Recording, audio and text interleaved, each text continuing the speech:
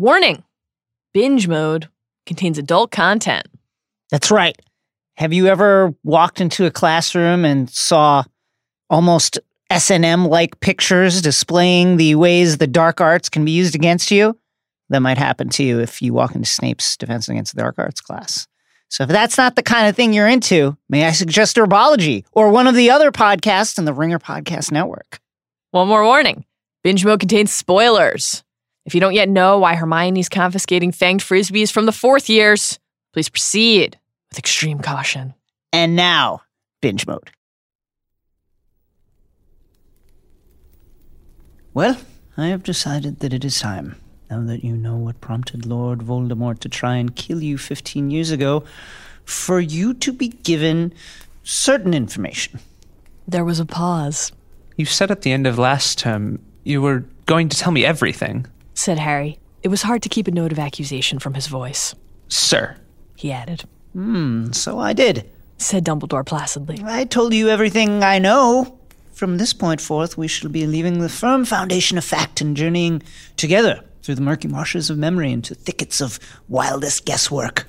From here on in, Harry, I may be as woefully wrong as Humphrey Belcher, who believed the time was ripe for a cheese cauldron.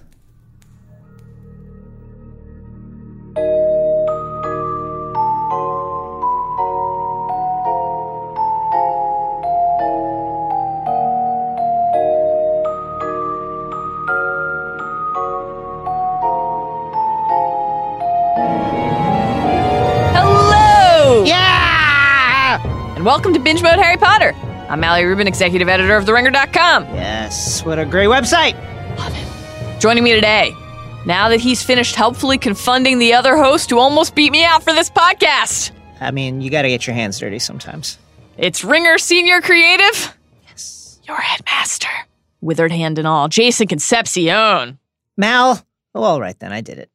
Because it's time for Binge Mode Harry Potter, where we're exploring every facet the Harry Potter universe, whether you smell fresh mown grass or something flowery.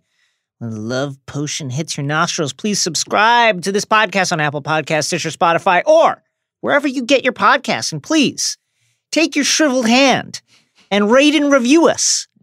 5 points, 5 stars for Binge Mode. Please also follow us on Twitter and Instagram at binge_mode, a.k.a. the underscore, and join our Facebook group, which is just for Binge Mode fans, and which is an excellent place to find some black market Felix Felicis to satiate your desires. Take only in moderate doses. Yesterday on Binge Mode Harry Potter, we explored how allegiance shapes chapters 3 through 7 of Half-Blood Prince. And on today's episode, we're diving into chapters 8 through 11. Requisite spoiler warning for today's binge as always. While those chapters are today's primary focus, we will be going deep on details from all 7 books and 8 films and the wider Potter canon. Yeah. Taking the entire series into account from the moment we see the snake nailed to the door. So staunch the flow from your leaky nose because it's time to head to the House of Gaunt.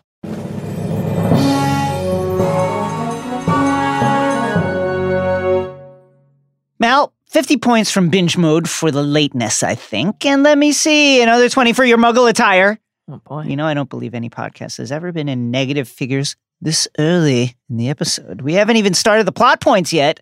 You might have set a record, Rubin, so let's start earning some points back by offering up a brief refresher on what actually happened in Prince chapters 8 to 11 by climbing aboard this Scarlet Steam engine of plot the Hogwarts Express. After Tonks rescues and incapacitated Harry from the train, he heads to the Great Hall for the welcome feast, where he learns, to his horror, that Snape will be taking over as Defense Against the Dark Arts professor, with our new friend Horace Slughorn assuming the post of Potions Master. Before he starts his lessons the next day, he learns from McGonagall that this switch means he can take potions, soft grader, that's Slughorn, and continue his dreams of becoming an Auror, but without the proper supplies, he's going to have to borrow a book. Dun, dun, dun. Ginevra's head whips around. Great news. He borrows an old textbook from Slughorn, and the former owner, called the Half-Blood Prince, was a fucking genius, and helps Harry impress Slughorn and win a vial of Felix Felicis, a.k.a. Liquid Luck. Turns out those textbooks are wrong a lot of the times.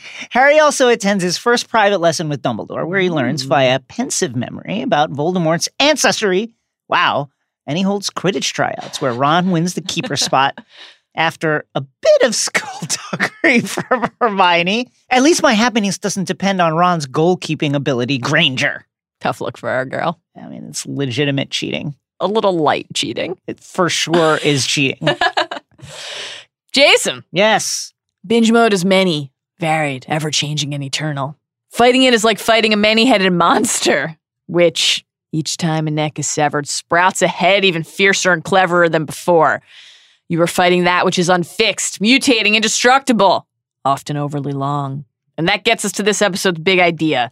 So let's dive into the pensive to sift through our thoughts. The defining theme of chapters 8 through 11 of Harry Potter and the Half-Blood Prince is tutelage.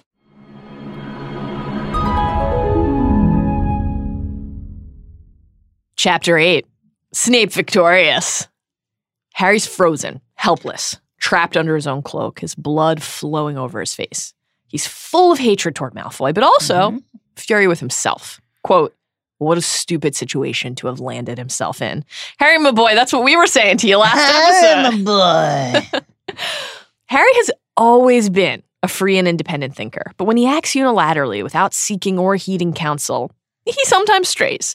And as he sits alone, trying and failing to reach his own wand or even make a sound, certain that he's about to zoom back to London, undetected, he hears, quote, no hint of a search being made, or even, he despised himself slightly for hoping it, panicked voices wondering where Harry Potter had gone. This is a pretty remarkable line, a pretty remarkable moment of introspection. Harry so often laments his on-stage existence, the visibility and burdens that come from fame he never asked for, the inability to even walk down the corridor of the train, absent ceaseless stares. But he also knows what life in the spotlight has given him. He's in this situation not because a foe outsmarted him, but because he outsmarted himself by entering the serpent's nest without the safety net of friends or teachers. Remember the infamous words we heard in chapter 1. The trouble is, the other side can do magic too. Same goes here for Harry and the people he's facing. Magic alone isn't a path to victory. Our choices and our alliances are. Just as the train lurches to life and shifts Harry to his side, his cloak is pulled off and he hears Tonks's voice say, her trademark, watch her, Harry. As she unfreezes him, together they jump off the train as it gathers steam. From the book, Tonks was looking at him. He felt angry and embarrassed that he had been discovered in such a ridiculous position. Looking back, he notices that she seems just as miserable as she did at the bar. Really let herself go, as Fleur would say, as Flem would say. She offers to fix his nose, and despite his private concerns about her ability to do so, conducts the healing spell with aplomb. Harry out here just judging people because, what do you think? Come on, she's an aura. She's like a fucking aura, She's Harry. an experienced witch. What are you worried about? It's an unbelievable move by my guy. Tonks may be clumsy, but she's an aura. An aura, Harry. She instructs Harry to hide under his cloak as they make their way to the castle on foot, then sends, quote, an immense silvery four-legged creature off. Harry asks if it's a Patronus. It is. Of course it is. What did you think it was, Harry? She's using it to send word to the castle that he's in her care. Harry reflects that he's seen Dumbledore send a message like this, remember, to Hagrid back in Goblet, after finding Crumb stunned and Barty Sr. missing. This is, of course, also what Dumbledore referenced when he said the Order had, quote, more reliable methods of communicating than the fire in Dolores Umbridge's office. Oh, was that bad? Harry, as we know, is a Patronus casting prodigy. He can get that full out at a moment's notice. He didn't earn the nickname Patronus Potter from Lucius for nothing. Also, great nickname. So good. Lucius just out here giving great nicknames. So good. It's hard, again, seeing this method in action, now armed with additional insight about what exactly happened here, not to lament Harry's lack of prior knowledge about this method of magical communication. If only Dumbledore had taught him, and he could have sent a Patronus to Sirius at Grimmauld Place instead. Or just open that package Sirius gave you, maybe. Or that. Or that. Tonks, we learn, is one of the Aurors stationed at Hogsmeade, providing extra protection for the village and for the school. She noticed that Harry didn't get off the train and then, thinking of his cloak, spotted the drawn blinds of the compartment in question and found him. Truly impressive detective work. Again, Tonks is good. Tonks is in order. As they walk, Harry notices that Tonks, previously so inquisitive and bubbly, seems, quote, older and much more serious and purposeful. Hermione's words about Sirius and the Ministry and Tonks's probable survivors guild are in his mind, but he can't bring himself to speak any words of comfort or any words about Sirius at all. Harry's Sirius-centric candor with Dumbledore in the shed by the burrow was really a remarkable thing, a sign of his increasing comfort with the headmaster. Here, Tonks and Harry reach the gates, but they're locked. Not even Harry's Alohomora attempt bears fruit. He's like, I got this. It'll be Watch this, Tonks. We're already seeing some of what this new security looks like. Tonks says that won't work on these. Dumbledore bewitched them himself. Yes. A 16-year-old with Alohomora cannot break into the castle. I'm sorry. A 16-year-old with a vanishing cabinet can, though. Yes. Harry charmingly says, I could climb a wall, I guess. Should I climb a wall? And then Tonks says, no, you couldn't. Anti-intruder jinxes on all of them. Security's been tightened 100-fold this summer. And then Harry hears a little tiny bit of his Order of the Phoenix angst bubbling back to the surface, quickly feels annoyed that Tonks only appears prepared to point out problems, not offer solutions. He is used, of course, to being surrounded by magical geniuses, innovators, people who always have an answer, like Hermione, like Dumbledore, even like Sirius, even the twins. Someone who always has a fix in mind. But fear not, Harry, my boy. Someone's coming to fetch you. Unfortunately, that someone is your least favorite person in the universe. Severus Snape, who wastes no time going in on Harry for his lateness and, in Snape's mind, attention-seeking arrival. Which, aside, this is a terrible look for Snape because Harry, as Hermione will note when he meets up with his friends after this meeting, is covered in blood. Yeah. So it's not like Harry's just wandering in off the street a little late. Oh, guys, I lost track of time. The dude is covered in blood. And Snape's just like, seeking attention again. Get the fuck out of here. Tonks says that she meant for Hagrid to get the message, and though we don't know whether this is because she mistrusts Snape or because she and all Order members know that Harry and Snape mix about as well as oil and water, her disappointment and concern register, building on the anxiety we already feel at this point after what we witnessed in Spinner's End. Mm-hmm. This tension builds when Snape comments on Tonks's Patronus. I was interested to see your new Patronus, he says, adding after the shutting the gate in her face and with, quote, malice in his voice, saying that, I think you were better off with the old one. The new one looks weak. It's fucking brutal stuff. Savage. Snape and Tonks are supposed to be on the same side, and though we've seen from Harry and Snape and Sirius and Snape and Lupin and Snape and so on, that being on the same side doesn't necessarily mean liking each other. Mm-hmm. This is savage, stunning stuff. Tonks is clearly hurt, with Harry noticing shock and anger on her face. We'll learn in time that Tonks's Patronus has taken on Lupin's werewolf form. And so this shot from Snape is both an attack on Tonks's emotions or feelings and on Lupin himself. Harry doesn't know this yet, but what he's observing further guides his fury towards Snape. As they walk, Harry thinks that Snape surely must be able to feel the hatred radiating off of him. Quote, he had loathed Snape from their first encounter, but Snape had placed himself forever and irrevocably beyond the possibility of Harry's forgiveness by his attitude towards Sirius. Now, this will obviously prove to be false in the end. Harry will go about as far in the other direction as it's possible to go, eventually naming his second son after Snape and Dumbledore. But Harry's nearly 2 full books away from enlightenment. And though the through line of this book, the very title of this book, in fact, is Snape's ever-present tutelage of Harry, even when neither of them realizes that it's happening, all Harry feels now is resentment. Blaming Snape for Sirius's death satisfies Harry. It allows him to channel his own guilt towards someone he knows isn't sorry that Sirius is gone. Snape keeps goading Harry, stripping away points, mocking his penchant for headline-grabbing entrances. And Harry knows that Snape came to fetch him just for this, for the savage pleasure of bullying him in private. Snape's last bit of torment is to forbid Harry from entering the hall wearing his invisibility cloak. And so as Harry makes his way across to the Gryffindor table, students stand to get a look at him. Now, they'd want a peek at the Chosen One regardless, but as we soon learn from Ron and Hermione, blimey, what have you done to your face? Yes. Helpful, Ron. Yes. Tonks's expert nose mending didn't remove the evidence of the carnage. Harry is covered in blood, as we just said. He shirks off Hermione's questioning, hoping that observers will, quote, assume he had been involved in something heroic, preferably involving a couple of Death Eaters and a Dementor. But shortly thereafter, he sees Malfoy miming his nose-shattering attack for the Slytherin's benefit. When Dumbledore rises to address the students, his withered hand causes quite a stir. Quite a stir. As one does when they have a withered, blackened hand. Harry tells Hermione that it was like that over the summer and that he was sure the headmaster would have cured it by now. Uh-oh. Dumbledore is famously a genius, incredibly powerful. And if this hasn't healed on its own, and he hasn't found a way to, it must be quite uncommon and quite serious. Hermione, always a scholar, knows that not all magical ills have cures. She says, it looks as if it's died, said Hermione with a nauseated expression. But there are some injuries you can't cure, old curses, and there are poisons without antidotes.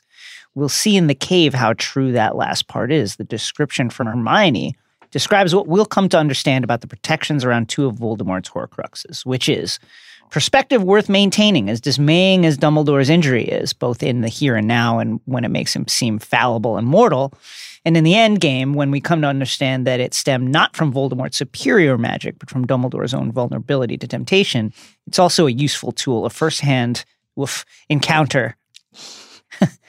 That the defenses around one of Voldemort's Horcruxes that prime Dumbledore for what he and Harry would come to face. Yes. Harry, of course, has killed a Horcrux and its defenses too, though he didn't know it at the time when he drove the basilisk's fang through Riddle's diary. His good friend Tom's diary.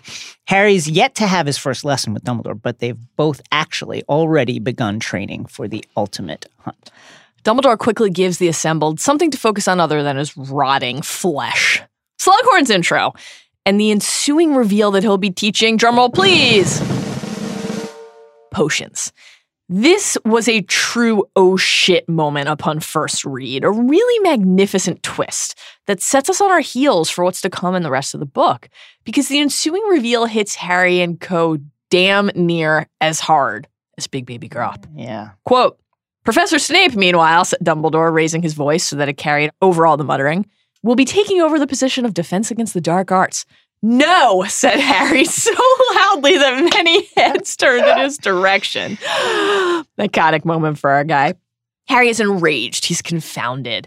Dumbledore's refusal to give Snape the post for years has been the school's worst kept secret. And listen, that is saying something really because nobody can keep a secret. So the bar is very high for worst kept secret. There's no secrets at Hogwarts. What has changed? Well, Harry can't know the answer here. But what's changed is Dumbledore's life status. We will learn in The Prince's Tale that he and Snape both, since the beginning of this book, have known that Dumbledore has less than a year to live and have agreed, given their knowledge of Voldemort's Draco-centric Dumbledore assassination plot, that Snape should kill Dumbledore instead. It doesn't matter if the curse on the defense against the dark arts position only leaves things stable for a year. Everything's going to change in a year anyway. Plus, as we will learn, Dumbledore needs Slughorn's Tom Riddle memory, and Sluggy is a potions master. It's a slide board puzzle of a plan, and the picture is starting to take shape. For Harry, though, that kind of clarity is eons away. He's left with the sinking feeling that his favorite subject, the one at which he has excelled, the one that he has taught to so many other people, allowing them to excel, the one that has quite literally kept him alive, will now be his nemesis's domain. Tough stuff. Hermione's like, my guy, you told us Sluggy was teaching defense. Quote, I thought he was, said Harry, racking his brain to remember when Dumbledore had told him this. Harry, like, Dumbledore's only told you 3 things ever. You'd remember. I love it. I honestly love it. It's Dumbledore's short list. It's fucking great. But now that he came to think of it, he was unable to recall Dumbledore ever telling him what Slughorn would be teaching.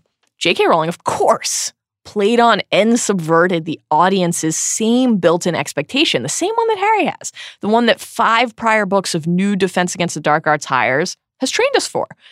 Quote, well, there's one good thing, he said savagely, he being Harry here.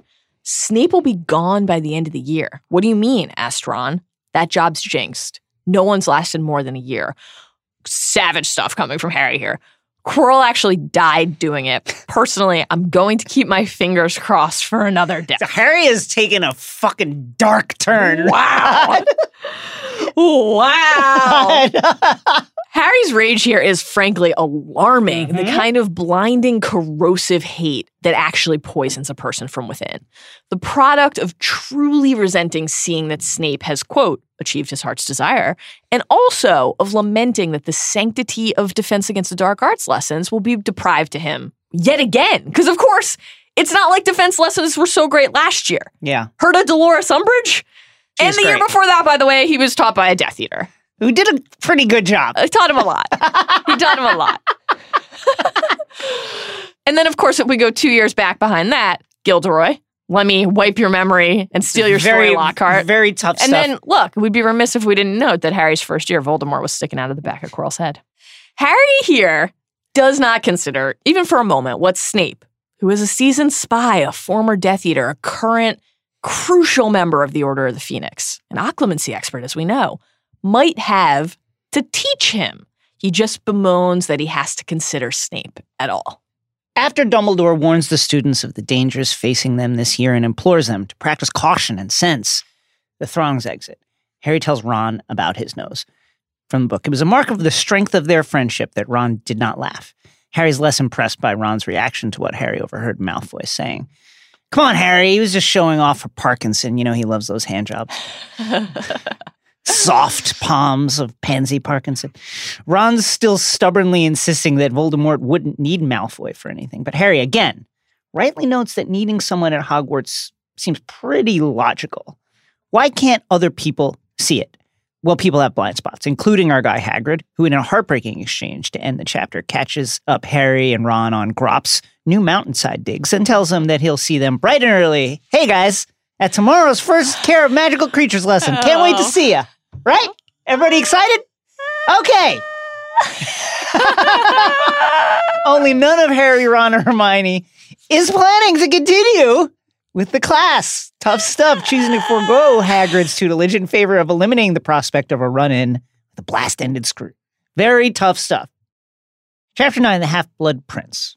With their owls in, our friends are beginning their Newt-level course load. One wrinkle, as we said.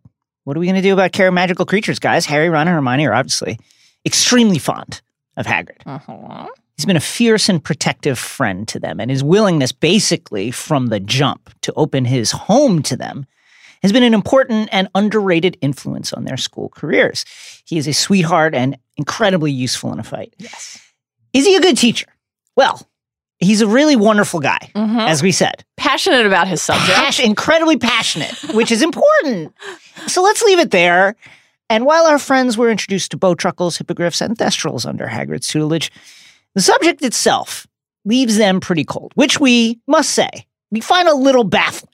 This seems like a really fun class. I just don't get it. I know. Nobody wants to continue to learn about these amazing magical creatures. Is this why Newt had to go write Fantastic Beasts and Where to Find Them in the first place? Because he's the only person on Earth who cares? I don't understand. Very strange. I would love to learn about these creatures. I know. From the book. But he can't really think we'd continue Care of Magical Creatures, Hermione said, looking distressed. I mean, when has any of us expressed, any enthusiasm? Ron essentially admits that they only made an effort in Care because they liked Hagrid personally, which is fucking brutal.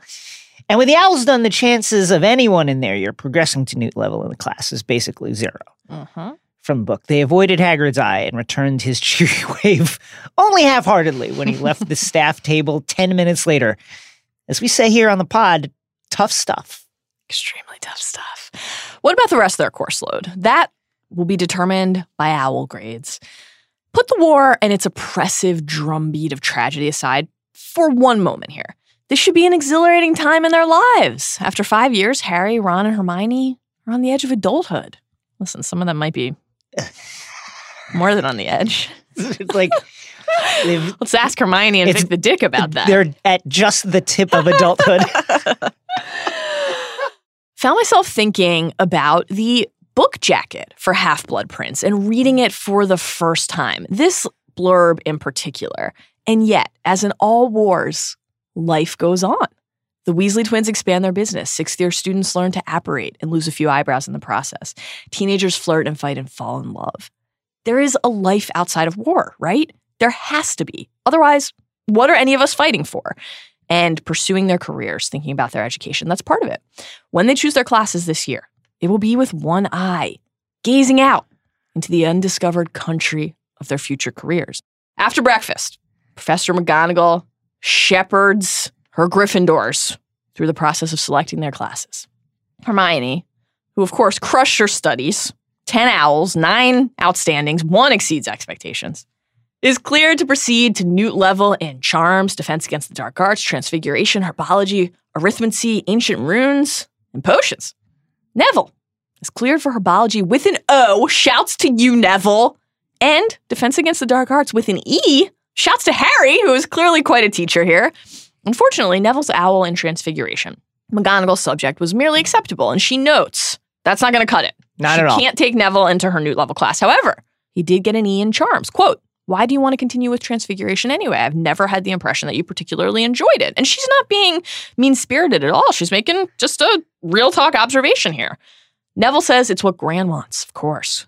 McGonagall just fucking owning it here. Quote, it's high time your grandmother learned to be proud of the grandson she's got, rather than the one she thinks she ought to have, particularly after what happened at the Ministry. The passage continues. Neville turned very pink and blinked confusedly. Professor McGonagall had never paid him a compliment before. This is a really important moment here. McGonagall and Neville have never quite flourished together in the Transfiguration classroom, but McGonagall is showing us here how many other ways there are to encourage and mold the people in our lives. Gran, we learn from Neville here, thinks Charms is a, quote, soft option. It's tough. McGonagall, again, not here for this bullshit. Take Charms, said Professor McGonagall. She's flexing, she's dunking extremely hard here.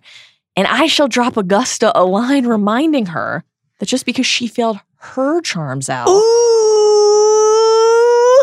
the subject is not necessarily worthless. Neville has come into his own of late. And a lot of that has to do with his deepening friendship with Harry, with Ron, with Hermione, getting to know people like Luna, the camaraderie and the tutelage that he received in the DA meetings. His parents' torturer's escape from prison filled him with a new and propulsive rage, a desire to seek revenge. And the DA lessons helped him build his confidence so that he could channel that desire for vengeance productively. He acquitted himself wonderfully at the Ministry. He really did. However, his Gran is the biggest influence, the biggest presence in his life. Her constant remonstrations about what Neville's parents would and wouldn't do, what would and wouldn't make them proud, while certainly very touching and undeniably motivated by love, we want to be clear about that. This all comes from a place of love, are also an intense source of anxiety for Neville. It's a pressure to live up to something that he can't and shouldn't have to. Having lost her son, Neville's father, Frank, Gran is trying, maybe even only subconsciously, to relive his life through her grandson. She has expressed newfound pride in Neville after his heroics at the Ministry, but even that praise is colored by how Neville compares to his parents. And McGonagall, having taught generations of students, understands this and understands the power of helping her students discover not how to live up to someone else's expectations, but how to find and follow through on their own. Shortly, it's Harry's turn. He has down Charms, Defense, Herbology, and Transfiguration, exam grade for which particularly pleases McGonagall. Great moment. All fine. Why, though, she wonders, has Harry not chosen to continue with Potions? I thought it was your ambition to become an Auror, she says. Wait, Harry says, didn't you tell me that I would need an outstanding to continue to Newt level? Snape is kind of a stickler about such things, we all know, from the book. And so you did. When Professor Snape was teaching the subject, Professor Slughorn, however, is perfectly happy to accept Newt students with exceeds expectations at Owl. Do you wish to proceed with Potions? Just what every student needs as they enter the home stretch of their primary education career. An easy grader. I love it. I love an easy grader. So clutch. I love an easy grader and a teacher that you vibe on a personal level with. It's Harry, great. my boy. Harry, my boy. Did you bring me a Honeyduke's hamper? Wonderful. That's no need to complete your homework. 50 points, Gryffindor. I love it. So good. But hold on. Harry didn't buy books or ingredients. Not a problem. McGonagall tells him that Sluggy will lend him the materials until he can get his own, setting up the overarching and titular tutelage arc of this book. Yes. The Half-Blood Prince's instructions to Harry Potter. Yes. Oh, and there is something else. From the book again. Oh, by the way, 20 hopefuls have already put down their names for the Gryffindor Quidditch team. I shall pass the list to you in due course, and you can fix up the trials at your leisure. I shall pass you the list in due course after thoroughly scouting the prospects myself and cutting those who are not up to snuff. Listen, let's be honest. McGonagall doesn't need to start scouting these kids now. She's been watching their tapes since they were on their toy broomsticks at the age of 1. That network has been out there doing the work, earmarking 5-star recruits from the day they first rode a broom. Think she's not ready for this? By the way, one more thing on that. Harry getting the captaincy instead of Katie Bell, a 7th year. It's actually corruption. Who has served honorably her house and her team. Honorably with blood and sweat. Almost bled out at practice. Blood, sweat, and tears she has given to this team. Where's her captaincy? It's honestly shocking. It's shocking stuff. The corruption is uncontainable. And then she has to basically come in later in these chapters and be like, no, you don't just give people a free run at the team. People have to try out. There are standards to be upheld. What are you talking about? Looking at you, Weasel King. God! It's unbelievable stuff here. Anyway, then it's Ron's turn to step up and get his course load. Look, said Ron delightedly gazing at his schedule. We've got a free period now, and a free period after break, and after lunch, excellent. Oh, Ron. He just wants to play fanged frisbee. Everyone else is like, what about the war? What about my career? And he's just like, listen. I got 3 free periods plus lunch. Meet me in the quad. Our friend's first defense class with Snape is an eye-opener, or should we say a curtain closer, because Snape, freed from his dungeon classroom, has found a way to go full goth. Quote, it was gloomier than usual as curtains had been drawn over the windows and was lit by candlelight. I think this sounds nice, personally. It's the mood lighting. Until this next part. This sounds less nice. New pictures adorned the walls, many of them showing people who appeared to be in pain, sporting grisly injuries, or strangely contorted body parts. Snape begins the lesson by commenting on their whirlwind defense studies to date, and then shares a little glimpse into his philosophy on the dark arts. And it is clear right away how much time, how much mental and emotional energy Snape has devoted to this discipline. Quote, the dark arts, said Snape, are many, varied, ever-changing, and eternal. Fighting them is like fighting a many-headed monster, which, each time a neck is severed, sprouts a head even fiercer and cleverer than before. You are fighting that which is unfixed, mutating, indestructible.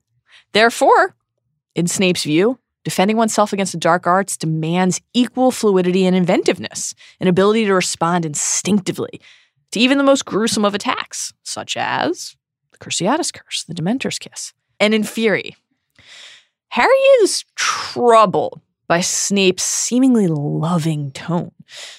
Now, Harry is not an unbiased arbiter here. He hates Snape, flat out.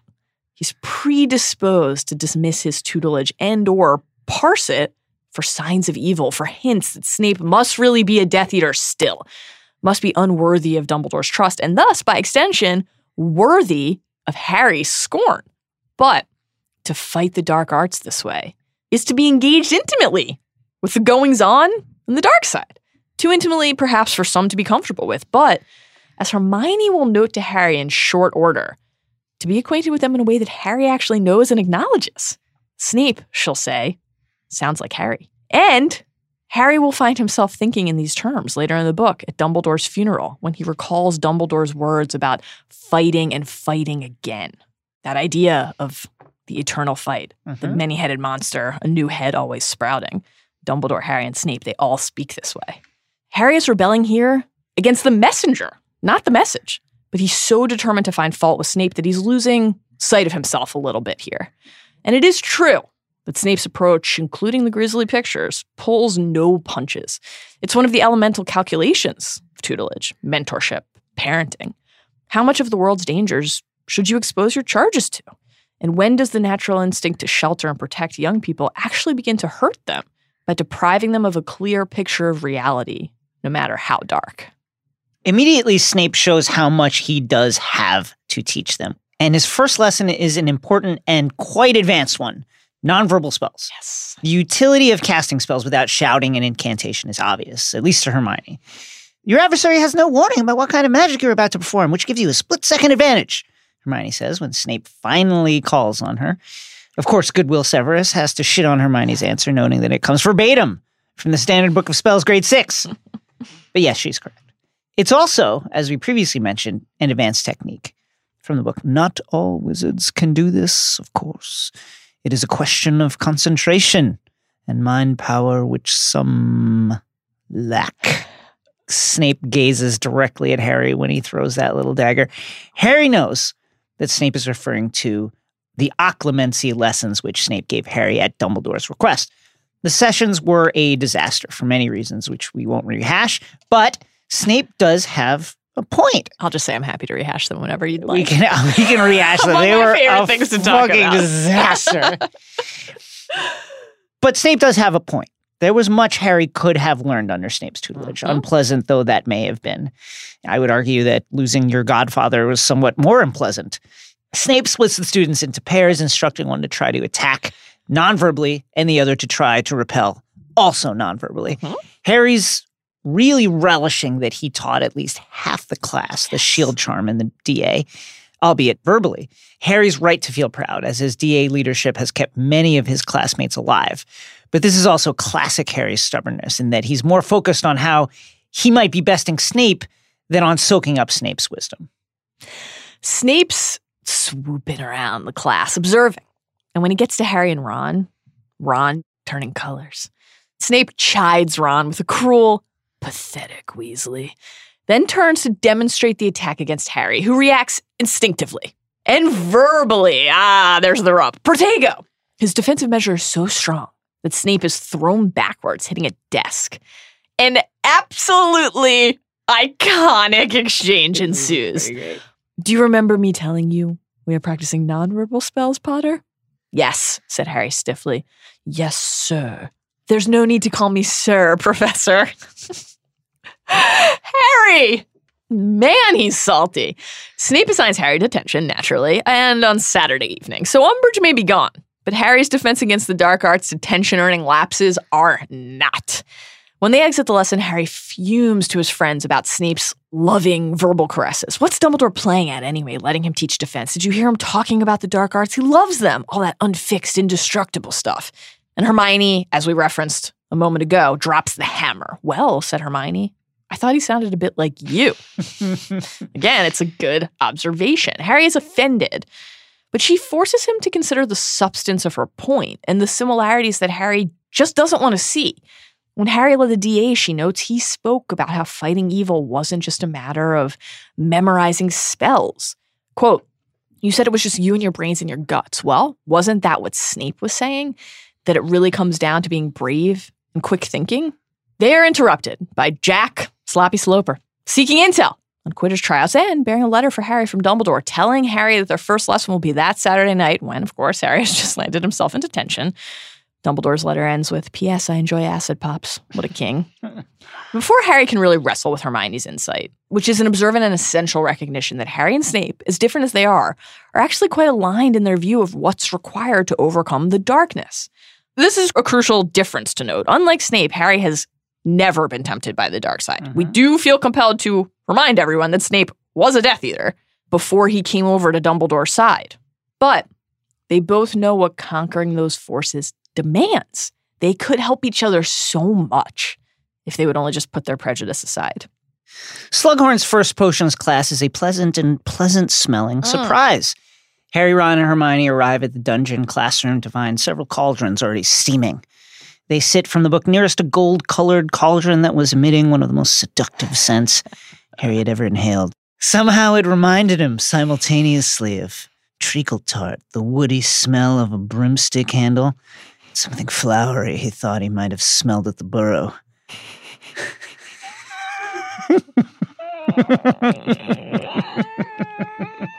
Oh, yeah. Something flowery named Ginny. Anyway, Sluggy gets right to business and asks the class to get their textbooks out. But of course, Harry and Ron need a loaner. Ah, yes, Professor McGonagall did mention not to worry, my dear boy. Not to worry at all. You can use ingredients from the store cupboard today.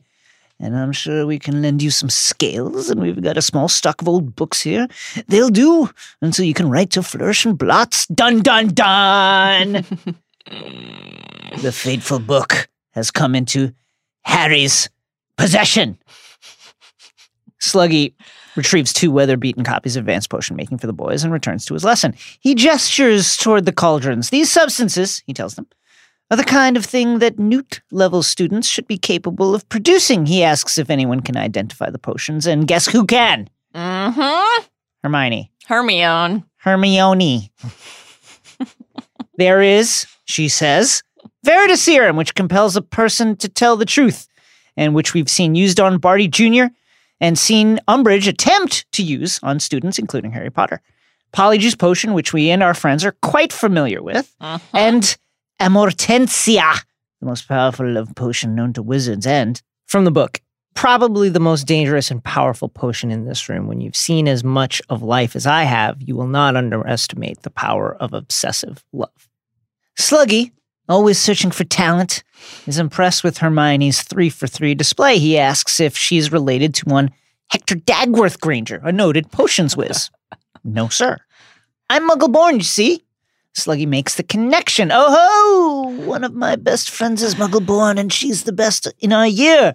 I'm assuming this is the very friend of whom you spoke, Harry? It is indeed. 20 points for Gryffindor. Ding, ding, ding, ding, ding. Right away! We can see that Slughorn's tutelage is quite a different affair from Snape's. We often lament Harry's bullheadedness when it comes to heeding Snape's counsel, but it must be said, Snape doesn't make it easy to engage. Not at all. No.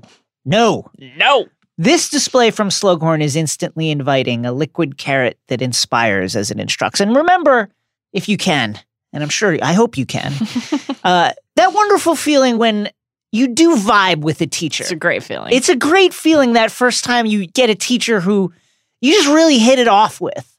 It's a wonderful, wonderful feeling. It unlocks a lot. It really does unlock a lot. And this must be great for Harry. Potion making has been an exercise in defeat for Harry and many of his peers for 5 years, a time of feeling discouraged and abused.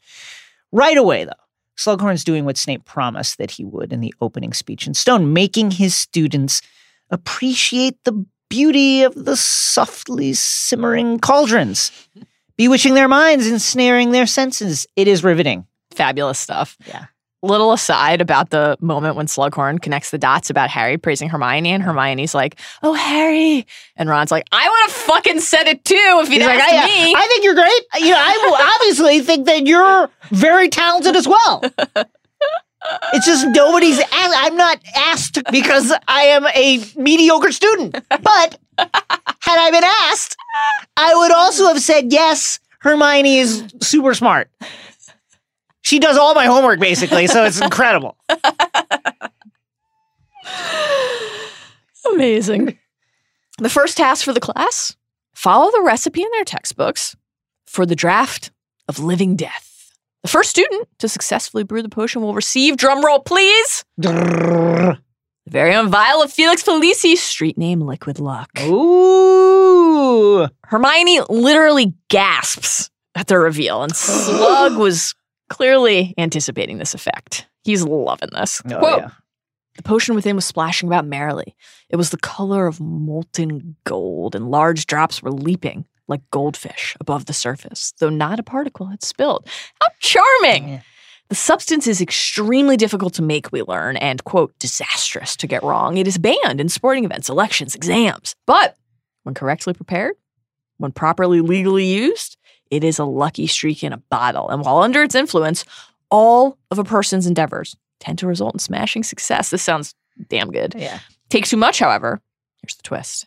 Here's the fine print. The result is recklessness, overconfidence. In large amounts, the potion is toxic. Slug himself says he's only used it twice in his life. Quote, 2 tablespoons taken with breakfast, 2 perfect days. Love it. This guy really knows how to My guy knows how to command a live. room. Slug knows how to live. This is seriously powerful and dangerous magic to be used rarely and with care. But the upside is absolutely scintillating. It is a rich, and it must be said, probably too powerful prize to hand over to a bunch of 16-year-olds. I think it's a little much for the teens.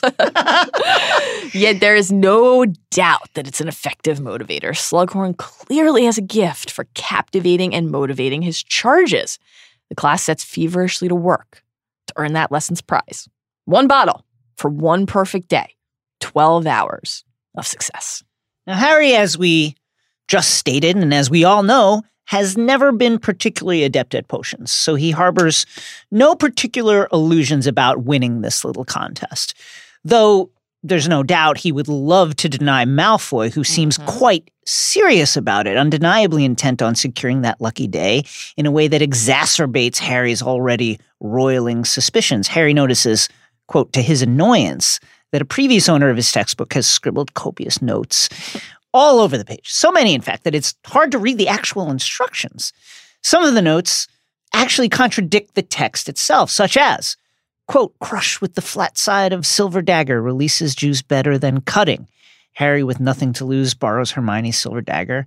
Lo and behold, the scribbler is correct. His being positively gushes. From the book, his annoyance with the previous owner vanishing on the spot.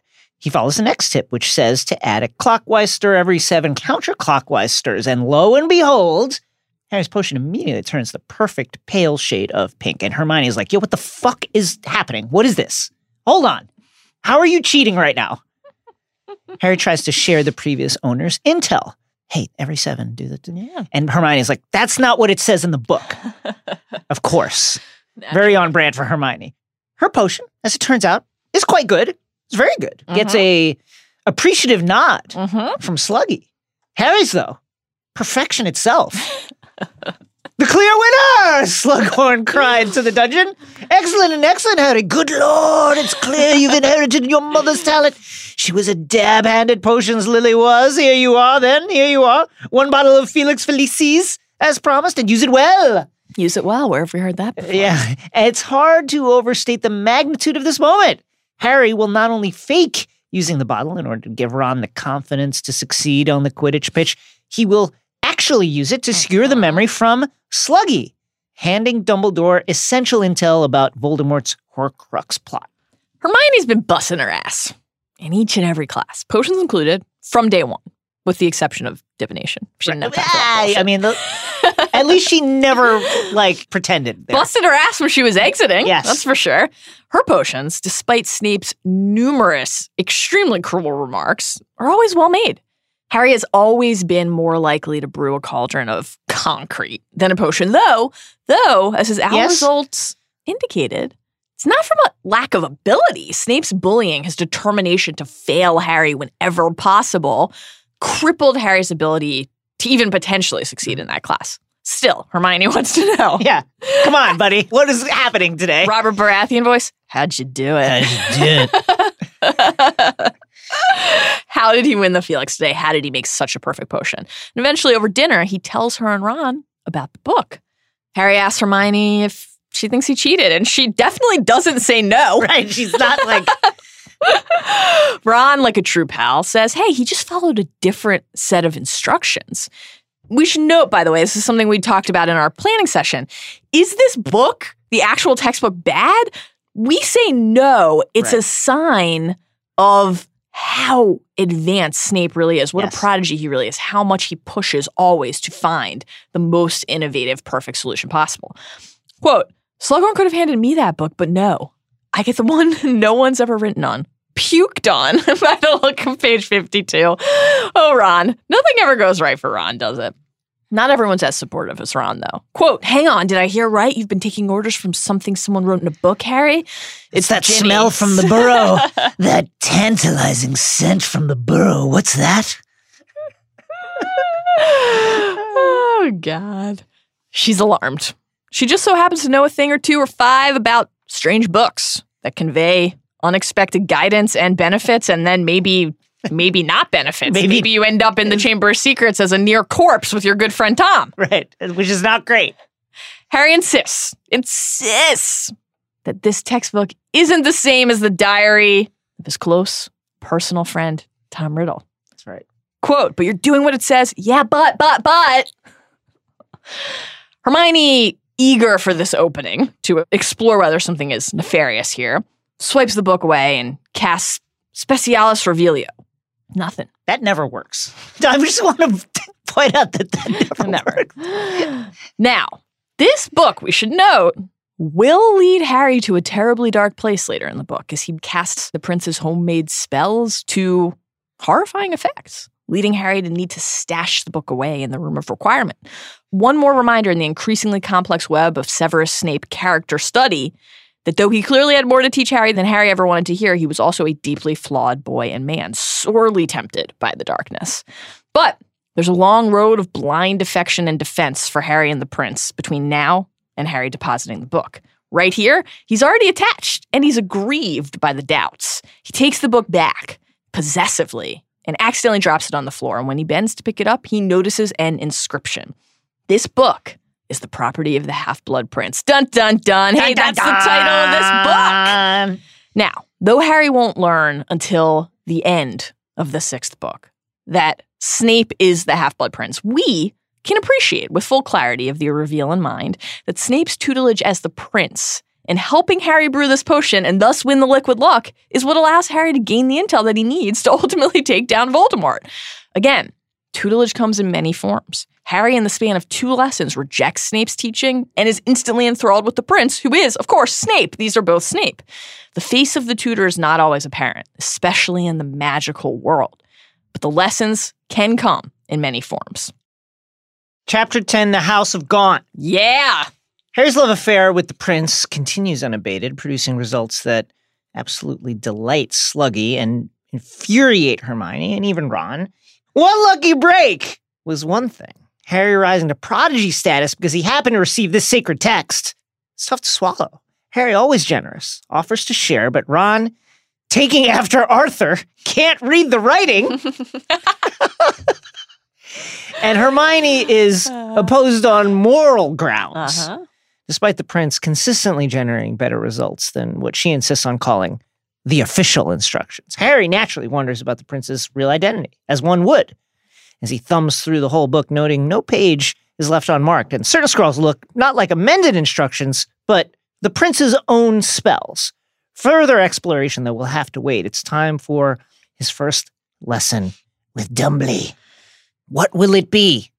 You must have been busy, Dumbledore says in greeting after asking about Harry's first week of detention under your belt already. Good shit. That's right. Dumbledore shifted Harry's detention next Saturday so they can proceed this evening. And what, pray tell, will they be proceeding with? Everything is where it usually is. From Fawkes to the portraits to the silver instruments. There's not even a clear space to duel. So what could they be doing? I'm so glad you asked. Dumbledore correctly says Harry's probably wondering just that. What's up? Quote, well, I have decided that it is time, now that you know what prompted Lord Voldemort to try and kill you 15 years ago, for you to be given certain information. The passage continues. There was a pause. Yeah. You said at the end of last term you were going to tell me everything, said Harry. It was hard to keep a note of accusation from his voice. Sir, he added. As Jason just noted, the word certain here is operative, indicating future withholding. And of course, Harry here is referencing the past. What comes next from Dumbledore is, as we will learn in The Prince's Tale, not the full truth. Quote, and so I did. I told you everything I know. Ish. Dumbledore did not tell Harry what he had grown to suspect about the Horcruxes, though that's what these lessons are for. Even in these lessons, however, he will not tell Harry the greatest secret of all, that Harry is the final Horcrux. Much, much, much, much, much more on that over the course of this book and the book to come. Here, Dumbledore continues, quote, from this point forth, we shall be leaving the firm foundation of fact and journeying together through the murky marshes of memory into thickets of wildest guesswork. Readers likely have the same reaction as Harry. Yeah, but you're Dumbledore, so you're probably pretty sure that your guesses are right, aren't you? And the response is quintessential Albus. Naturally I do, but as I have already proven to you, I make mistakes like the next man. In fact, being, forgive me, rather cleverer than most men, my mistakes tend to be correspondingly huger. Okay, On the one hand, there's humility at play here, the kind that, if embraced in full, could allow Dumbledore to open up even more fully to Harry, tutoring him through the facts and the guesswork alike about Harry's own standing, about the role Harry will have to play. On the other hand, though, there's hubris here, albeit an uncommon variety that is anchored in self-awareness. Dumbledore does not want to hurt Harry. He doesn't want to betray him. As we'll discuss at considerable length throughout Deathly Hallows, particularly in the King's Cross chapter, Dumbledore withheld the truth from Harry not out of malice, but so that Harry would be able to truly choose to sacrifice himself in a way that ensured his victory. It's a complicated, devastating game, but not actually a cruel one. Dumbledore believes in Harry and has chosen tact now in these lessons that are finally beginning this shared journey of tutelage, is to arm Harry not with step-by-step instructions, but with enough knowledge and wisdom to allow Harry to choose on his own. Harry asks a sweet, almost innocent question, the kind that makes you want to reach into your book and hold him in your arms, except he stinks. God, go take a bath, will you? Brush your teeth. Will these lessons help him survive? He's willing to die, but that doesn't mean he wants to. Dumbledore says yes. This all has a great deal to do with the prophecy. He fetches the pensive. Fuck. Yes. No fantasy story can completely avoid Deus Ex Machina pitfalls, but when we talk about Rowling's craft, her expert craft, about how she plants seeds and waters them before the plot trees grow, about how she so often introduces magic before it serves its core function to the story, we're talking about things like this. When we first see the pensive in Goblet, it serves a key function in that book, yes, and it's certainly elemental in occlumency lessons in Order, but it's really here for this and for the ultimate reveal in Hallows, and before we even dive into the crucial exploration of our villain and, in time, our hero, we're primed for how the magical memory exploration works. The pensive is, of course, a teacher in its own right, allowing witches and wizards to explore their own thoughts or another's, to see patterns, to make new connections, to find new meaning. Harry's anxious when he sees it. He has witnessed some deeply unsettling shit in that stone basin, including his own father's childhood cruelty.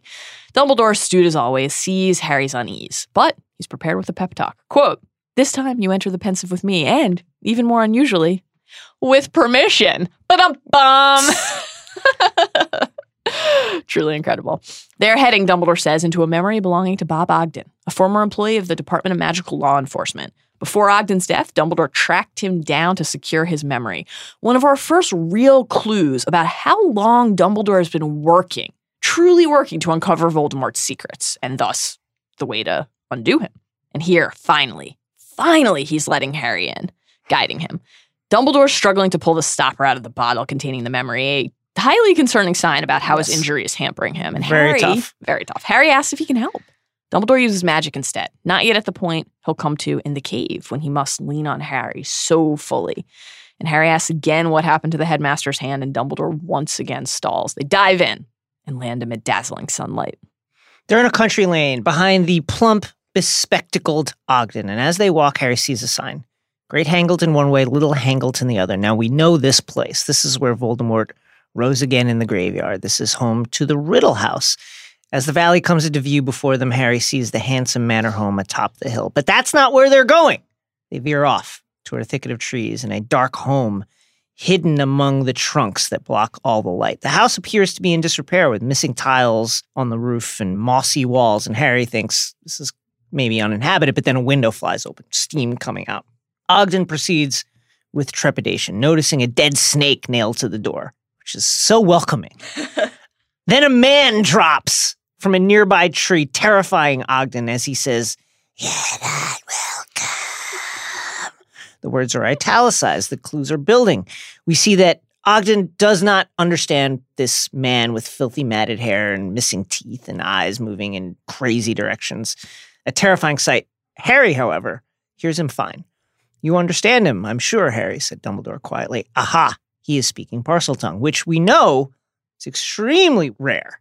Remember how Harry's fellow Hogwarts students reacted to his display of the ability, and Ron and Hermione's ensuing words. From the book, it's not a very common gift, said Ron. Being able to talk to snakes was what Salazar Slytherin was famous for, said Hermione. That's why the symbol of Slytherin House is a serpent. Aha. Ha! Before Ogden can make any headway, the filthy man hexes him, leading nasty goo to sprout from his nose. Morphin, we hear, as an old man who looks like a, quote, powerful aged monkey, exits the home. Ogden asks this gentleman if he's Mr. Gaunt, and he is. What's more, he's willing to show us right away what kind of bigot he is. He tells Ogden he can't expect his son, Morphin, not to defend himself from, quote, busybodies, intruders, muggles, and filth. Okay, that tells us much of what we need to know. Mr. Gaunt speaks parcel tongue to his son, telling him to get into the house, no arguments. Harry's already advancing in his lesson here, hearing the meaning of the words now, but also, this time, detecting the hiss. Mr. Gaunt asks Ogden if he's a pureblood. This dude gives absolutely no fucks about showing his true colors. He's not even trying to be polite, trying to impress. He believes in this vileness, and he's not afraid to show it. Ogden says his blood status is neither here nor there, and Harry and the reader alike feel their respect swell. Ogden, it transpires, is there about Morphin's, quote, serious breach of wizarding law that morning. Inside, Harry sees Morphin singing to a snake and also another person, Gaunt's daughter, Merope, a girl in a ragged dress. A girl, we will come to learn, who mothered Voldemort. She has lank, dull hair and a plain face, the same eyes as her brother.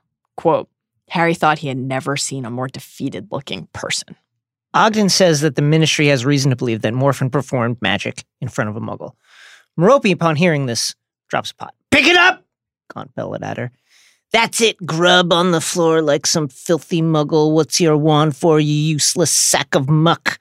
Real charmer, this guy. Ogden protests against this abuse as Merope, flushed with fear and shame, tries to use magic on the pot, but instead shoots it across the room where it cracks in two. Gaunt screams at her again.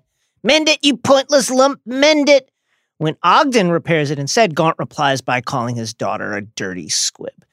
Throughout Rowling's work, both in Harry Potter with Arion Dumbledore and Fantastic Beasts with Credence, we see the effects of magical beings who have their powers suppressed by trauma or abuse.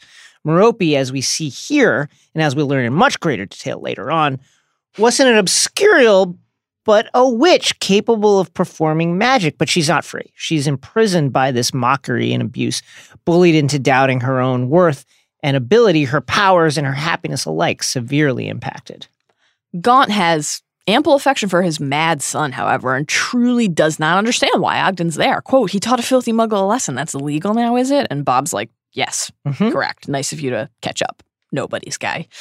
He presents a summons for a ministry hearing, and Gaunt says, "Do you know who you're talking to?" And then he shows Ogden his hand, on which rests the, quote, ugly black-stoned ring. The ring we saw Dumbledore wearing at Slughorn's, the ring that Voldemort will steal and turn into a Horcrux, depositing it again in the Gaunt shack. The ring, unknown to Voldemort, that contains the Peveril's Resurrection Stone. The ring that Dumbledore will then find and briefly succumb to, suffering the death sentence-inducing curse before killing the Horcrux. The ring that, here, Gaunt presents as proof beyond reproach of his worth and standing. See this, he says.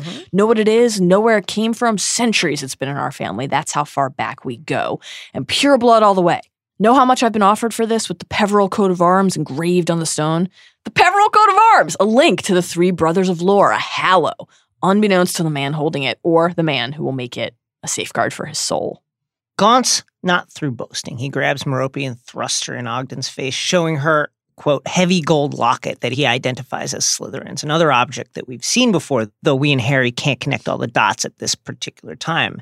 The locket in 12 Grimmauld Place. The locket that Voldemort will also make into a Horcrux, the locket that Harry and Dumbledore will retrieve from the cave, only for Harry to realize after Dumbledore's death that it's a fake, containing a note from the true retriever, R.A.B. From the book, "Slytherins," yelled Gaunt. "Salazar Slytherins! We're his last living descendants. What do you say to that, huh?"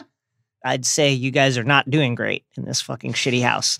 Until, of course, Merope has a child with the handsome muggle from across the way. Speaking of, this muggle Morphin attacked? Just as Ogden's reading the charges, we hear a horse-drawn carriage riding by, and we hear a girl deriding the, quote, eyesore that is the Gaunt shack. "Couldn't your father have that hovel cleared away, Tom?" He addresses the girl as darling, opening a door for Morphin to taunt his sister. "Darling," whispered Morphin in parcel tongue, looking at his sister. "Darling," he called her, "so he wouldn't have you anyway." Gaunt's horrified and questions his son, who explains that Merope, from the book, likes looking at that muggle. We learn that last night she was waiting for him to ride past. "Is it true?" said Gaunt in a deadly voice, advancing a step or two toward the terrified girl. "My daughter, pure-blooded descendant of Salazar Slytherin, hankering after a filthy, dirty, vain muggle." Merope's overcome with terror, as Morphin says. "But I got him, father. So this is the muggle he hexed. Handsome Tom, the muggle Merope loves, the muggle with whom she'll create our Tom Riddle, Lord Voldemort." The scene descends into chaos, with Gaunt attacking Merope, then Morphin attacking Ogden, who flees for his life. At this point, Dumbledore pulls Harry out of the memory, and Harry's first question, touchingly, is about the girl. Was she okay? Dumbledore drops the reveal. Yes, she survived. Ogden went for Ministry reinforcements, who overpowered father and son alike. Morphin got 3 years. Marvolo, 6 months. Record scratch. Did you say Marvolo, motherfucker? Mm-hmm. What? That's right, said Dumbledore, smiling in approval. I'm glad to see you're keeping up. Coaching Harry always with this reinforcement. That old man, Dumbledore tells Harry, was Voldemort's grandfather, the last of the once great Gaunts, reduced to squalor, possessing only a couple of priceless heirlooms that he valued more than his own daughter. A daughter, who Harry realizes, working through it all, quote, was, "Sir, does that mean she was Voldemort's mother?" "It does," said Dumbledore, "and it so happens that we also had a glimpse of Voldemort's father. I wonder whether you noticed." Think about this phrasing. I wonder whether you noticed. We are getting such a great glimpse here into Dumbledore's teaching style, leading Harry to water, but making sure Harry knows how to drink. And here Harry hydrates. The handsome muggle on the horse. "Very good indeed," said Dumbledore, beaming. "Yes, that was Tom Riddle Sr., the handsome muggle who used to go riding past the Gaunt cottage, and for whom Merope Gaunt cherished a secret, burning passion. Ah, the obsessive love that Slughorn warned about." Harry can't believe they wound up in love, but Dumbledore says that Harry's forgetting that Merope was a witch. From the book, I do not believe that her magical powers appeared to their best advantage when she was being terrorized by her father. When he was in jail, though, she came into her own. Dumbledore, again asking Harry questions instead of just giving him answers, training him to refine his deductive powers, to look for the right questions so that he can then find the right answers. Asks if Harry can think of any way she could have secured his love. The imperious curse Harry offers, or a love potion. Dumbledore is inclined to think it was the latter. From the book, I'm sure it would have seemed more romantic to her. A great scandal ensued in Hangleton, with the squire's son running off with the tramp's daughter. Marvolo died shortly after his return from jail, and Merope died too. Tom returned to the village shortly after their marriage, talking of being, quote, hoodwinked and, quote, taken in, leaving her while pregnant. Dumbledore suspects that Merope stopped giving him the love potion that she, quote, could not bear to continue enslaving him by magical means. Maybe she thought he'd love her back, or at least stay for the baby. Neither of that proved true. We'll learn in mere chapters that she died after delivering her baby at an orphanage, naming him after the father he'd one day return to murder, much to Frank Bryce's chagrin. Tough stuff for Frank. Yeah. Harry asks if it's important to know all this about Voldemort's past. It's like, Harry, spend years asking for Dumbledore to tell you things, and then he literally takes this is boring. Into a memory from the past. And you're like, does this matter? Do you use math in the real world? How, in other words, Harry's asking, is this tutelage from Dumbledore gonna help me win? Very important, I think, says Dumbledore, adding, in answer to Harry's next query, it has everything to do with the prophecy. Though the Horcrux reveal is many hundreds of pages away, we are already on the road to learning about the boy who became Voldemort, our first memory in a series of memories that make this book such a captivating journey into the making of a villain. Learning about what and where and who Voldemort came from, about what he was like, what he prized, what he lusted after, and, crucially, what he might have done to attain that. Harry is confused by Dumbledore's lack of forthrightness, when isn't he? But this teaser will have to suffice for now. Dumbledore gives Harry permission to tell Ron and Hermione what he's learned, but tells Harry that they must not repeat it. Quote, it would not be a good idea if word got around how much I know or suspect about Lord Voldemort's secrets. One of Dumbledore's edges, which will become one of Harry's in time, is that Voldemort has corrupted his soul so completely that he cannot even feel when pieces of it are destroyed. Stealth is an aid. Secrets and lies. Just as Harry's leaving the office, he spies the ring with the cracked black stone and pieces together both that it's Gaunt's ring from Ogden's memory and that it's the ring Dumbledore was wearing at Slughorn's. Quote, I acquired it very recently, said Dumbledore. A few days before I came to fetch you from your aunt and uncle's, in fact.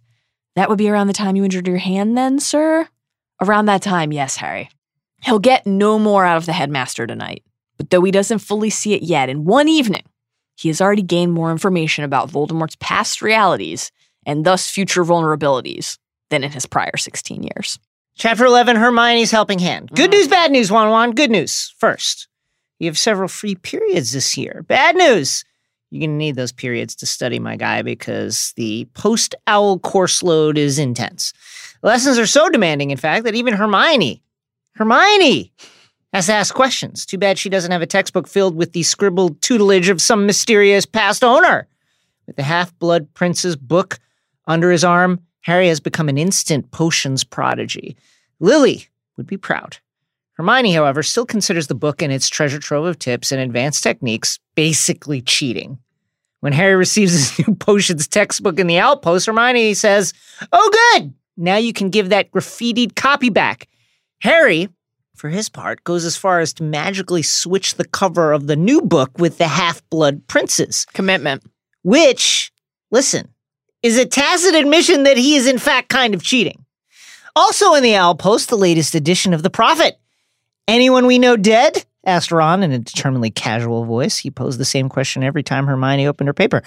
Yikes, guys. No, but the paper has brought some shocking news. Stan Shunpike, the verbose conductor of the night bus, you remember him, just got popped by the Ministry for being a Death Eater. Ooh, maybe he was imperious, says Ron. Likely not, Hermione says, reading the article, noting that it says he was overheard in a pub talking about the Death Eater's plans. If only other people with known connections to the Death Eaters who were overheard saying Death Eater shit were similarly incarcerated. Wouldn't it be great? What a world. Harry is doubtful that Stan is guilty. But after months, arguably years of prevaricating, the Ministry under Scrimgeour is finally cracking down on the likes of Stan Shunpike. Just not on known Death Eaters who say Death Eater shit who have money and connections. Hermione points out that after the weak-willed fudge regime, the Ministry needs to be seen as acting against threats. She says, people are terrified. You know, the Patil twins' parents want them to go home, and Eloise Midgen has already been withdrawn. Her father picked her up last night. Ron points out that there is no safer place at Hogwarts. After all, Dumbledore is here, and the castle's security has been upgraded by him personally. But do they have Dumbledore really? From the book. "I don't think we've got him all the time," said Hermione very quietly, glancing toward the staff table over the top of the Prophet. "Haven't you noticed? His seat's been empty as often as Hagrid's this past week." Order business, Hermione theorizes. You know, we joke about there being no safer place, but at this point, it is basically true. The mother of a student they all know was recently found dead. The student, Hannah Abbott, hasn't been back to class. Ministry pamphlets and welcome feast pleas are all well and good, but the most effective teacher always is experience, and the horrors now unfolding around them in real time are impossible to ignore. It's all looking serious, isn't it? Hermione says. And yet, listen, you gotta fly through the air on brooms. No matter how serious it gets, you gotta. Last year, Harry showed that he could tutor his peers as the leader of the DA. Will that leadership ability, that teaching ability, translate on the Quidditch pitch? That remains to be seen. But certainly, Harry will have no shortage of opportunities to convey his Quidditch wisdom because his burgeoning fame has caused an absolute mob to show up for Gryffindor tryouts. A large portion of Gryffindor house meaning first years to 7th years, which is not allowed. Right, it's not, but they're here. Unless you're a favorite of McGonagall's. I mean, listen, Harry did it, so why not go out anyway? They've all showed up. As well as, Harry will soon discover, a number of Hufflepuffs and even a few Ravenclaws. Just absolutely hysterical. Bizarre. Really funny and strange. They just all want to look at the chosen one in action. There are a shocking number of flat-out groupies there, giggling, trying to break off a piece of that chosen one. Yeah, that sweet chosen one. Including an especially thirsty Romilda Vane. She wants that shit. Though I will say, Harry, a little bit of a thirst trap artist here, holding an open tryout that anyone could attend. That's truly, that's great point. Thirst architects. What? I don't know where they came from. Who knows what is? Hello, ladies. Romilda, great to see you here. I don't know. I can't stop people from showing up. As Hermione said mere pages ago in this chapter, Harry's never been more fanciable, which leads to just marvelous sequence. Tough Ron passage gags. for Ron. Gags at hearing Hermione call Harry fanciful. And then, in short, Hermione notes that Harry still has those scars from Umbridge. And Ron's like, I have scars from brains. Remember the brain? Remember the tentacle brain? And then Hermione's like, Harry got so tall. And Ron, and here's the exact wording from the book. I'm tall, said Ron inconsequentially. Inconsequentially, just a savagely delicious dig here from JK toward Ron. At least Lavender smiled at Ron on his way down to the Quidditch Fucking pitch. brain boy. She is looking at Brain Boy. Wants to wrap her brainy tentacles around him. Oh my God. Bit by bit, drill by arduous drill, the wheat is separated from the chaff. Among those who make the cut, Katie Bell, of course, who should have been captain, It's ridiculous. and Ginny, a scoring machine, Steph and Curry you're free out to here. interpret that any way you'd like. So Ginny is scoring on the pitch and elsewhere. Indeed. And what's this? 1-1 Weasley, who saved 5 of 5 penalties to win the keeper job. The student Ron beat out, none other than Cormac McLaggen, the young man with connections to the ministry who Harry knows is a member of the Slug Club.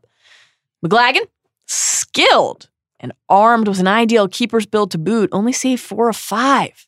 And he is so salty that he demands hotly that Harry let him go again. He's all like, and Ron's sister gave him a break. a weak one. And Harry's like, well, let me tell you, she doesn't give breaks. She doesn't go soft. Let me tell you guys, she goes hard no matter what. Harry refuses, and McLaggen storms off, cursing under his breath. Ron is drinking in his victory. Hermione congratulating him heartily. Lavender sulking off grumpily when she sees that Hermione's got Ron's attention. Ron says, I thought I was going to miss that 4th penalty. Tricky shot. Ron loves to boast after he's succeeded. That was a tough one. Yes, you were magnificent, said Hermione, looking amused. I was better than that McLaggen anyway, says Ron in a highly satisfied voice. Did you see him lumbering off in the wrong direction on his 5th? Looked like he'd been confunded. To Harry's surprise, Hermione turned a very deep shade of pink at these words. Dun, dun, dun! We will soon discover that Hermione did indeed confund McLaggen. Shocking. This from the person who has been criticizing Harry for using a marked up textbook and who will go on to basically threaten to send him to Azkaban when she thinks he spiked Ron's juice Really with Felix shit. Felicis. Shocking stuff from Hermione Granger. Unbelievable. We tryouts finished. Our friends, as planned, head to Hagrid's. Harry shares a very sweet moment with Buckbeak, asking if he's missing him, meaning Sirius. Beautiful moment. Their half-giant buddy has been avoiding them, and he gives them a surprisingly cold reception here, slamming the door in their face and then refusing to open it until Harry yells that he's going to blast it open. I'm a teacher! Harry, a teacher, Potter! How dare you throw a break down my door? I'm sorry, sir, said Harry, emphasizing the last word as he stowed his wand inside his robes. Hagrid looked stunned. Since when have you called me sir? Since when have you called me Potter? This is a wonderful icebreaker and the kind they need, and also a good reminder. But even though Hagrid is a teacher, he's never really occupied that role for Harry, Ron, and Hermione. He's taught them plenty, but always through friendship, through mentorship. That's a much harder thing to walk away from and not something they're willing to risk. It's also, of course, why Hagrid is so hurt. Just as our friends feared, Hagrid is upset about their disinterest in care of magical creatures. Hermione, who just confunded a dude so her future boyfriend could make the varsity team, flat out lies to Hagrid's face. We really wanted to carry on with care of magical creatures, you know. Hagrid, who was not born yesterday, does not buy this for a second. Because, listen, if you wanted to take care, you'd take care. Uh-huh. You didn't want to take care, so you didn't take care. Still baffled by this. It's not that hard. I just don't When our friends notice a bucket full, appallingly, of maggots, they ask, what are these for? They're for Aragog, the giant spider king we first met in Chamber of Secrets. Hagrid, you'll recall, is close to the beast, and his intimate relationship with Aragog was why he was expelled from Hogwarts all those years ago. Hagrid bursts into tears. Aragog, he says, is dying. Our friends offer to help, but there's nothing they can do, Hagrid says. It's simply too dangerous to go over there. Eventually, Aragog's death will prove vital to the story, and in for Harry and Slughorn to make their way to Hagrid's, where drink and truth will flow in equal measure. On their way back into the castle, they pass a still disoriented McLaggen struggling to enter the Great Hall. Hermione, it's just honestly still shocking. And, like, this is a guy she's gonna go on a date with just to piss off Ron. It's fucking unbelievable. My goodness, what tangled lives we lead. Let me just also point out to you that Hermione has now dated 3 Quidditch players. Listen, she has a type. She has a type. After they witness this, Harry, out of earshot of Ron, pulls Hermione aside and is like, what's up? And he gets a confession from her. And then they run into Sluggy. He says, Harry, just the man I was hoping to see. And he invites him to dinner. Having another slug club party. What do you say to a spot of supper tonight in my rooms instead? McLaggen will be there, we learn, assuming, of course, he can figure out Poor guy. how to get there. He's busy, like, peeing in his bed because he thinks he's in the toilet. Oh, God. In the toilet with Graham Montague. Tough stuff. Poor sweet Graham. Other folks will be there, of course, including one Melinda Bobbin. Are you familiar? Family owns a chain of apothecaries. Oh, exciting. And of course, if she'll be so good as to grace the slug with her presence, Hermione Granger. I can't come, Professor, said Harry at once. I've got a detention with Professor Snape. Sluggy, crestfallen, says he'll see if Snape will reschedule, but Harry and the reader know there is no shot. That's not happening. Snape did it for Dumbledore, but he's not fucking doing it for anyone else. Hey, is it okay if you reschedule Potter's detention so he can come to my party? And Snape just like, what? No. Ron, meanwhile, is understandably feeling very left out. Quote, it was as though Ron was not present. Slughorn may be a very gifted and engaging lecturer and potion maker, but his leadership has limits here. He is not great with social graces, at least not with the people he deems beneath his notice. It's a tough spot for Wan, being best friends with 2 truly extraordinary people. After dinner, back in Gryffindor Tower, our friends are lounging around and Hermione's reading the latest prophet. This one mentions Arthur. Oh, look! Your dad's in here, Ron. He's all right, she added quickly. Ron had looked around in alarm. It just says he's been to visit the Malfoys' house. Now she quotes, the second search of the Death Eater's residence does not seem to have yielded any results. Arthur Weasley of the Office for the Detection and Confiscation of Counterfeit Defensive Spells and Protective Objects, Jesus, the ODCCDSPO, said that his team has been acting upon a confidential tip-off. That would be Harry's tip, of course, about Draco's suspect behavior in Borgin and Burke's and his attempt to get something fixed. If whatever it is isn't at Malfoy Manor, could Draco have it at school?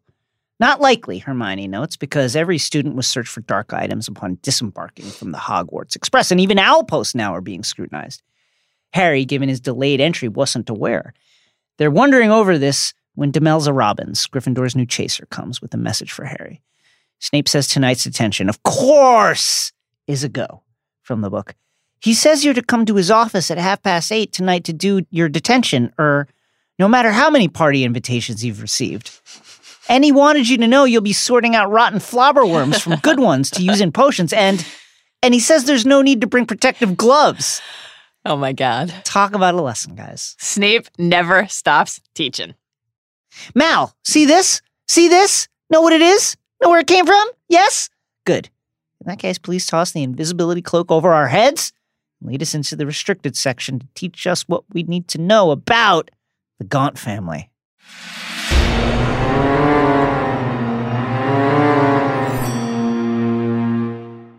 The Gaunt family existed at the intersection of 2 immensely powerful wizarding names. On one side, the Gaunts descended from Salazar Slytherin himself, the haughty pureblood and Hogwarts founder.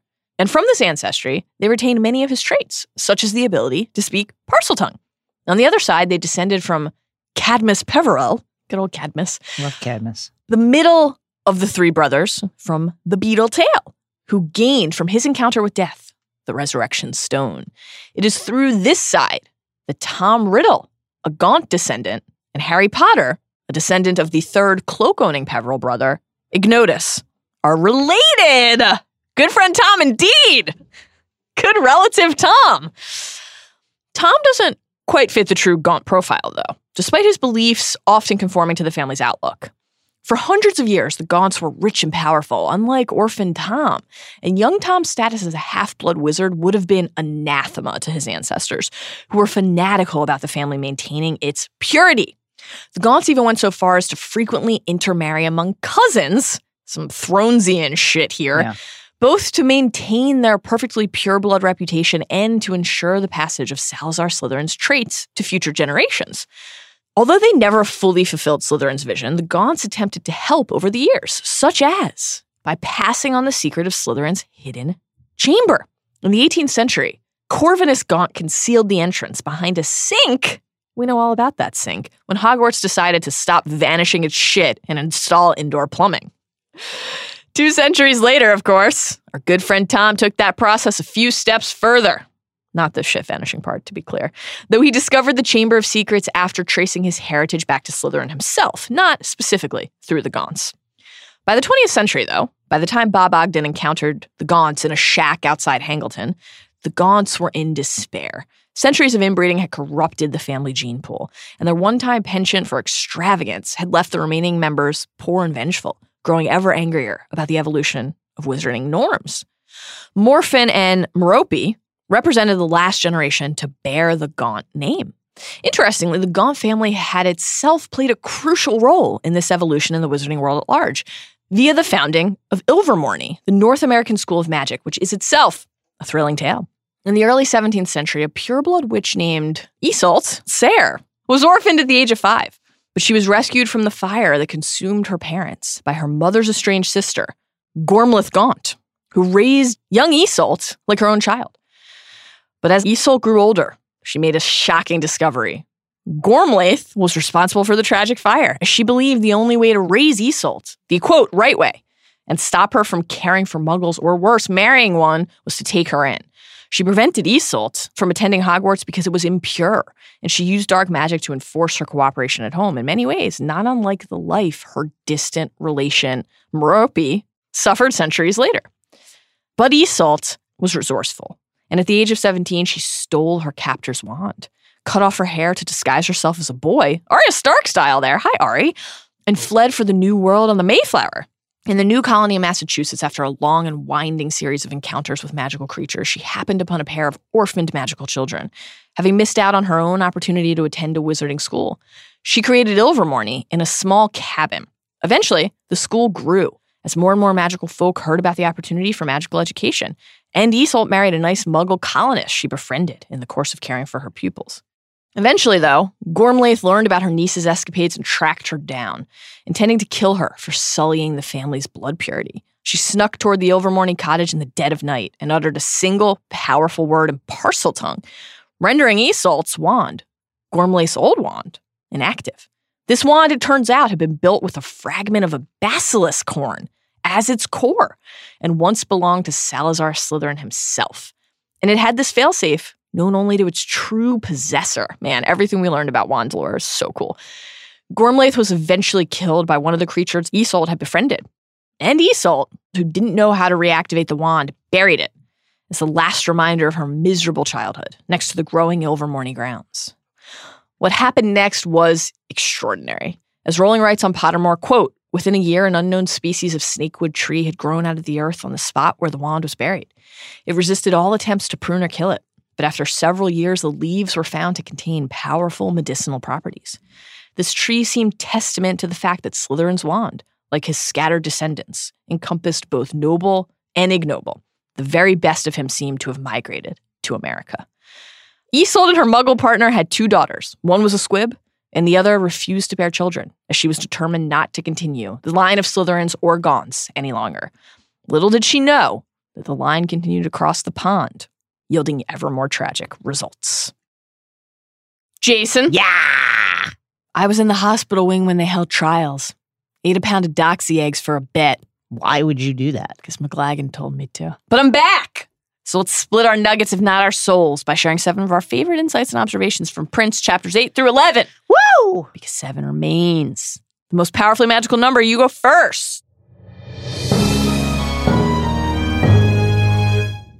Number 1, as Harry observes Draco miming his attack on him, Harry thinks, quote, what he would not give to fight Malfoy one-on-one. Well, he'll get his chance in the boys' bathroom later in the book when he battles the emotional Malfoy and nearly kills him after inadvertently using dark magic by unleashing the dreaded Sectum Sempra. This stretch of chapters begins with Harry's face bloodied by Malfoy, but Harry will badly bloody Malfoy soon. Number 2. Snape's mockery of Tonks's love-induced Patronus change is particularly disappointing in light of what we will learn in Deathly Hallows, that Snape's Patronus also was because of love. His Patronus is a doe for Lily, fueled even all these years later by his longing for her. Speaking of Patronus foreshadowing here, the message system that we see will prove vital in Deathly Hallows when Kingsley's Lynx Patronus arrives at Bill and Flora's wedding with an urgent warning. The Ministry has fallen. Scrimgeour is dead. They are coming. Number 3. Harry's obsession with Draco's quest doesn't quite dominate these chapters quite as heavily as it does in other stretches, but there is a key occurrence, as we'll later learn. Draco's able to mask his lookouts using Prodigy's potion, which he swipes from Slughorn during their first Newt Potions lesson. Number 4. Lots of Amortentia goodness to discuss. First, the potion, we learn, smells different to each person based on what attracts each of us. So Harry, as we've already talked about, smells something flowery he thought he might have smelled at the Burrow. And then, just a few pages later, he sees Ginny and thinks he, quote, caught a sudden waft of that flowery smell he had picked up in Slughorn's dungeon. So much Harry-Ginny foreshadowing in the beginning of this book. We get other hints in these chapters about Harry's budding affection, including him watching Ginny and Arnold in the common room, but what he smells from the love potion is the biggest. Hermione, meanwhile, says, while answering Slughorn's question, that she smells freshly mown grass and fresh parchment, but cuts herself off before revealing the third smell. These passages were heavy fodder for shipping theorizing, and readers rightly speculated in the wait between Prince and Hallows that Hermione stopped herself from revealing the third smell because it would have tipped her hand. It would have shown how she felt about Ron. Correct. In a 2007 Bloomsbury chat, J.K. Rowling revealed that the third smell was Ron's hair. Maybe unlike Harry, Ron bathes. Also, Slug labels the potion, as we discussed, the most dangerous in the room, and we see in light of what happens with Merope and Tom Sr., and also with Romilda and Ron, obviously Harry was the target there, how right Slughorn was. Number 5. Is Trelawney good? Trelawney's prediction with the cards and what it foreshadows, there are various interpretations, but clearly it is something notable. We must come to the conclusion that when it counts, Trey is good. Recall, 2 of spades, conflict, she murmured as she passed the place where Harry crouched hidden. 7 spades, an ill omen. 10 of spades, violence. Knave of spades, a dark young man, possibly troubled. One who dislikes the questioner. And later, the tower card. So clearly, conflict, the battle, perhaps. An ill omen. What do we think that is? I'm not sure, but something. Violence. I mean, there's obviously a murder and a battle takes place. Mm-hmm. Knave of spades, a dark young man, possibly troubled, one who dislikes the questioner.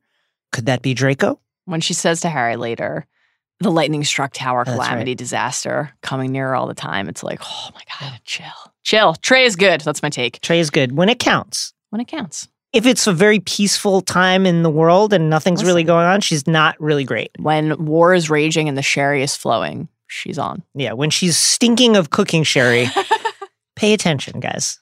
Number 6. When our friends are lamenting their homework load, Ron says, quote, and we're supposed to be practicing that Aguamenshi charm from Flitwick.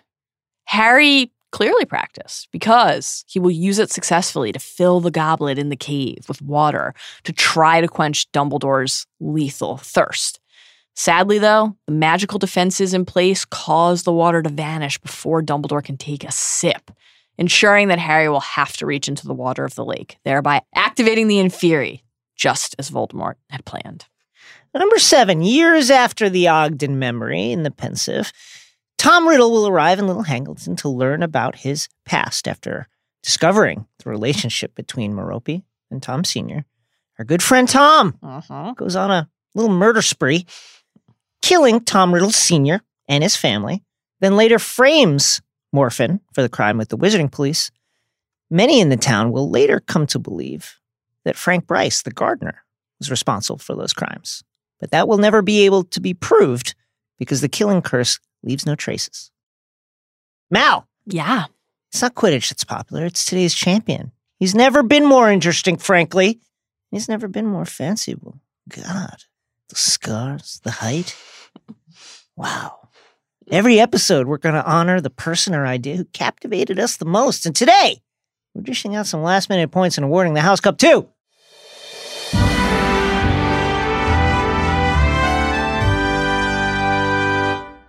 Potions Master and Stink Lord and Thirst Trap. Harry James Potter. Harry! Look, Harry, my boy, is, Harry, my boy. thanks to rampant corruption, Quidditch captain now, and he is, not sure if you've heard us say it 30 times by now, but he's more fanciable than ever. Also, much more importantly, Dumbledore's finally making good on his word, in his way at least, to tell Harry what he knows, to share with him, to illuminate, to bring him in. And in their first lesson, Harry learns an incredible amount of information about Voldemort's history and, though he doesn't yet know where it's heading, starting to learn about the Horcruxes. He's great at potions now. Yes, he is. How about that? Yes, it's due in no small part because of the Half-Blood Prince's book and the fact that Sluggy is being super supportive about everything. But listen, this is a real development in Harry's school career. And because he's now good at it, he's actually appreciating potions, too. Yeah, and he's gaining his confidence. And we should note, wins the Felix Felicis. Absolutely essential. Absolutely essential. Literally allows him to retrieve the memory, the key memory from Slughorn. Well, friends, when you've seen as many episodes as we have, you will not underestimate the power of obsessive podcasting. Thanks as always to Isaac Lee and Zach Cram, our indispensable producer and researcher, for their daily dose of luck. We hope that you had as much fun as we did today, that you are as excited as we are for the rest of this journey, and that you'll join us again tomorrow. We will be discussing Prince, chapters 12 through 15. Mm-hmm. Till then, remember, we enjoy acid pops.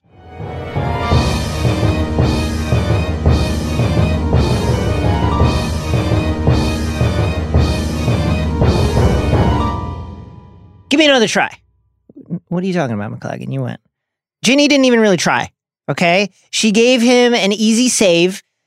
No, she didn't. You think she goes easy on people? She doesn't go easy. She never goes easy on me. God. She just fucking looks hard. Constantly hard. Sometimes I just want to be like, can we just be loving tonight? Can we just cuddle or something? Can we just be like, just really soft and warm and loving? She's like, no! And she fucking grabs me by the hair and like shoves me down, slapping me in the face. Makes me call her Ginny Wobbles. What does that even mean? I can't even say that. I think she goes easy, McLagan. She doesn't go easy. Jesus Christ. She never goes easy.